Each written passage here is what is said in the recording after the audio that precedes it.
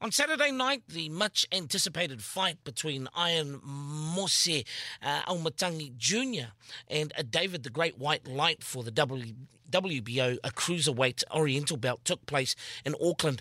The bout, which was originally due to feature on the undercard of the Joseph Parker Jr. Far fight, went ahead after that fight was postponed and is now due to take place on the 27th of February 2021 at Spark Arena.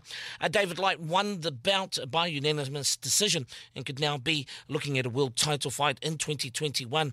Mose's record now stands at 14 wins, 2 losses and 2 draws. Mose Aumatangi Jr. joins us now on Pacific Breakfast for more. Malo soifua, and thank you so much for your time this morning, Mose. Malo, so thanks for having me on. And firstly, commiserations, of course, with regards to Saturday night. No, cool. Let's begin with this. In terms of the... Oh, excuse me, I'm just having a few issues here with my... in terms of the fight plan going into Saturday night, what was that for you? Our game plan for the fight that night was just to try and upset our opponent and try and get him out of a rhythm, and but it didn't go to plan, so it was all good then.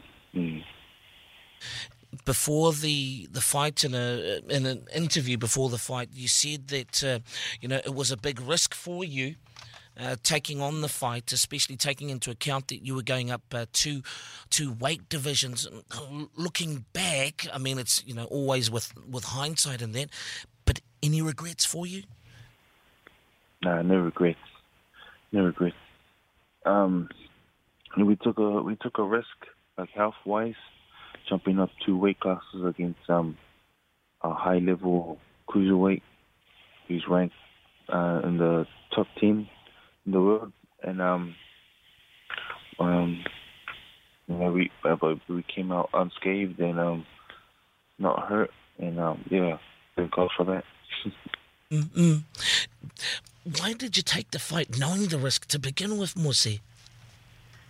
To be honest, I really wanted to show people, boxers in New Zealand, that it doesn't matter if he's champion of the world or he's got 4 arms or something. You always got a chance. You always got a chance in boxing to land the big one or land just the one shot, and you don't have to be scared to not take the fight. So that's why I wanted to show other fighters out there, because I think he ran around trying to find opponents to fight him, but not a lot of opponents said yes. But when they caught us, we took the fight. Yeah, we didn't hesitate to take the fight. Nice. Now, in a post-fight interview with David, he said that you had him in trouble in the early rounds, Mose. Now, did you feel you had the measure of him early on? Yeah, I felt I heard him a few times in the body and inside, but I just couldn't capitalize on it. What do you put that down to? I mean, as the fight progressed, was it just him, more experience, or is it just with you and the fight plan that you and Grant, went in with, not being able to, continue to execute, throughout the course of the fight? He fought a smart game plan. He boxed me, and that came out on the night. Yeah, he emerged the winner by doing that. Yeah. Now, in terms of the fight, and after having a few days to sort of reflect back on the loss, what are the big lessons? What are the big takeaways for you, Mose? Big takeaways for me from that night was just stay in my division. Okay. my weight class. And Okay.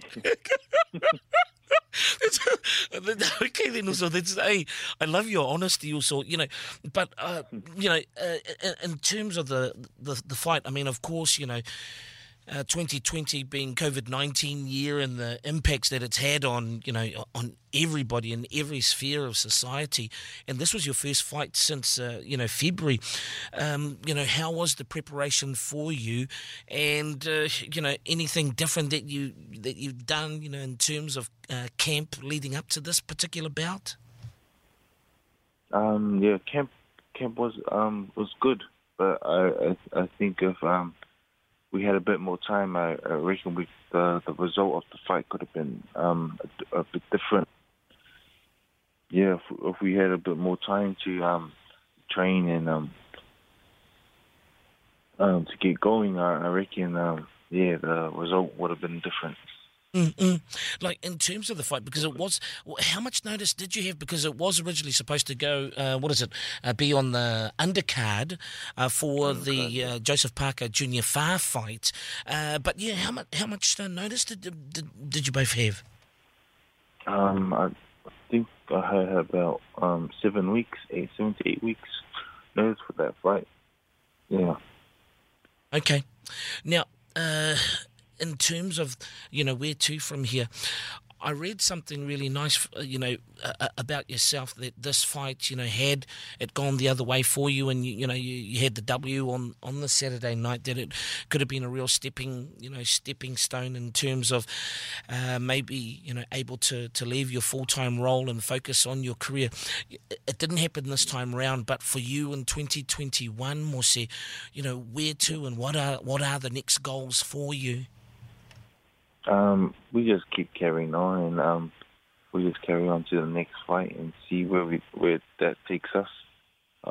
We got a title fight lined up in February, regional title fight lined up in February. So if all goes well, that will rocket us up to rankings as well. So it's all good. Yep, awesome. What's the message, or for our listeners this morning, and especially this is a challenge, maybe a speed bump in the road to future success? What would be a message that you can pass on from lessons that you've taken away from this loss on the weekend, please, Musi? Probably the main one will probably have to be if you want to make it in this sort of game, in this sort of sport, you've got to be willing to take risks. Sometimes they pay off, sometimes they don't, but you got to be willing to take it. Everything's a lesson, win or loss. Everything's a lesson. Yeah. Awesome. Well, Mose, I thank you for your time this morning. We really appreciate it, and please, we'd love to touch base with you again in February. Before your next fight, so that'll be great. But otherwise, a very big thank you, Mose Junior. Thank you so much for your time again, and really appreciate it. Hey, a very Merry Christmas to you and the family. Okay, then also, Yeah, yeah, fa soifua. yeah.